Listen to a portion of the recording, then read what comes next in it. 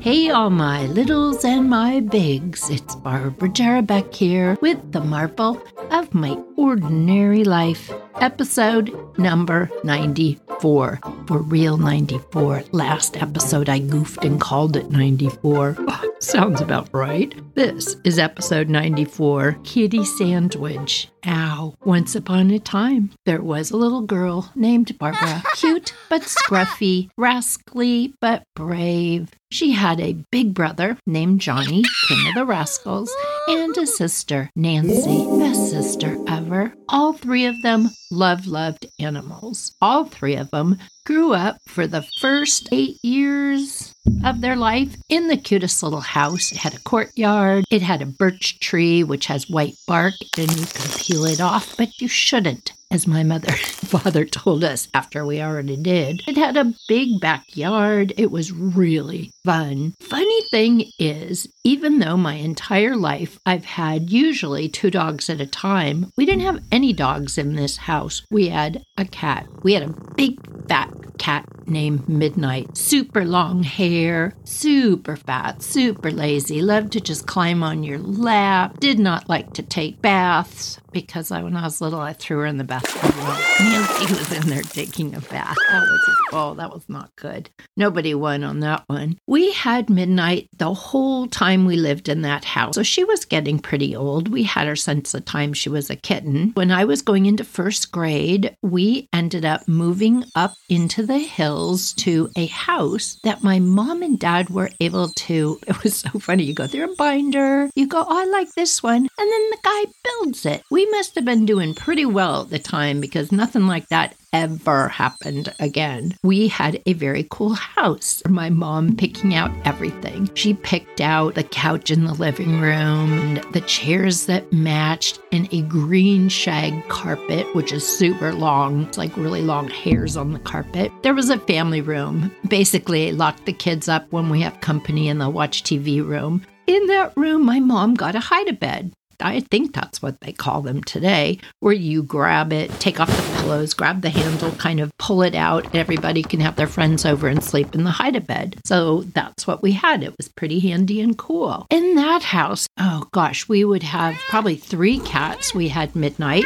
who came with us from the old house. Then we got Bootsy. I don't remember where Bootsy came from, but she had little white feet. Those were her boots. Then we ended up with Tiger. Also don't know where he came from. He was a very stripy kitty. He drove Mom nuts because, boy, cats lift their tails and spray. They mark things. It's their way of saying, hey, don't come over to this house because there's a big tough kitty over here. But he would do it in the house. Oh my gosh, and my mom would just get crazed about it. I remember her opening up the hallway door, starting down the hall with some laundry. She looks up and there's Tiger spraying on the side of her china cabinet. She never did excitement and yelling well, but I remember this time she dropped the pile of laundry and started clapping her hands.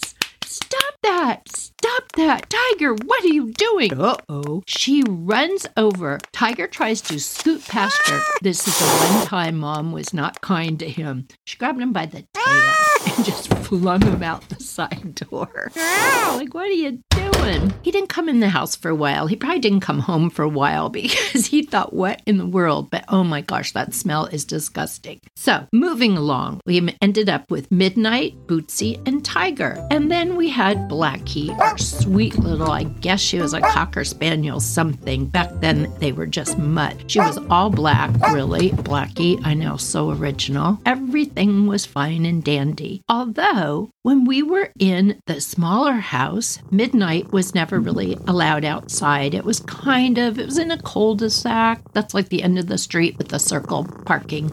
There was a busy road nearby, and my mom and dad didn't want to take a chance having Midnight get squished. Thank you, Mom and Dad.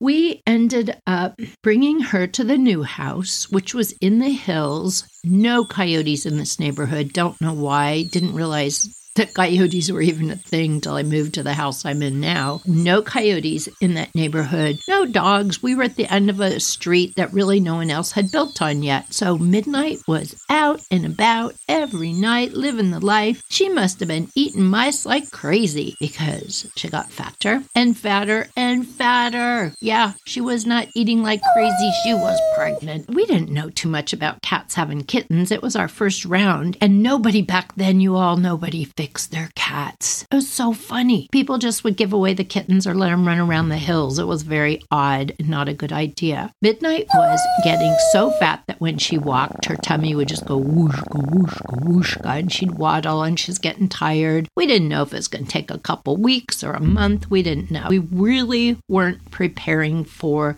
an addition to the family.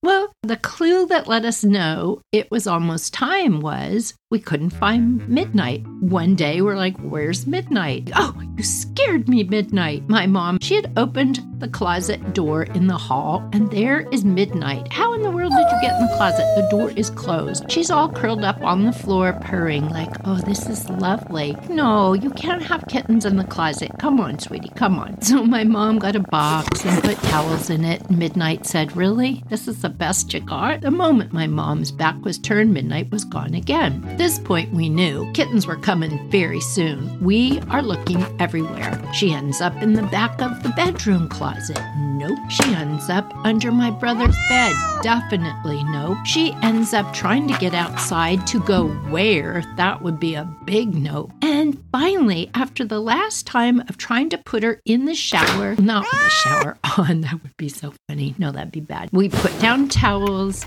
and we thought, Midnight, look, this is a nice little bathroom in the back of the house. You can have your kittens here. Oh, for goodness sakes, they're coming. Will you people stop messing with me? We all left her alone. About 15 minutes later, we went back. No, Midnight. Oh, kids, we really need to find her. It was funny. Mom used to say that a lot. Oh, you kids. Oh, kids. We have to find her. Those kittens are coming, I'm afraid, within the hour. Where is she? Don't anybody open the doors to go outside. No. Let's just look for her. We looked again in closets, under furniture, in the living room, in the thingy that we kept the firewood in, everywhere. We looked in places she'd already been, the hall closet. Where is Midnight? Then we started hearing meow, tiny little meows. Kids, everybody freeze, be quiet.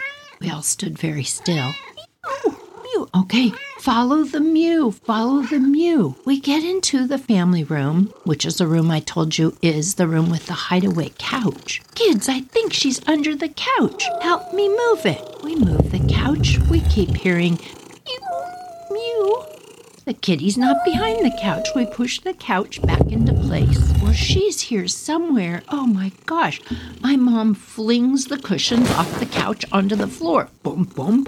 There's no kitty under the cushions, but she keeps hearing the meow. My mom grabs a little handle in the front, starts to pull it out. Meow! Meow!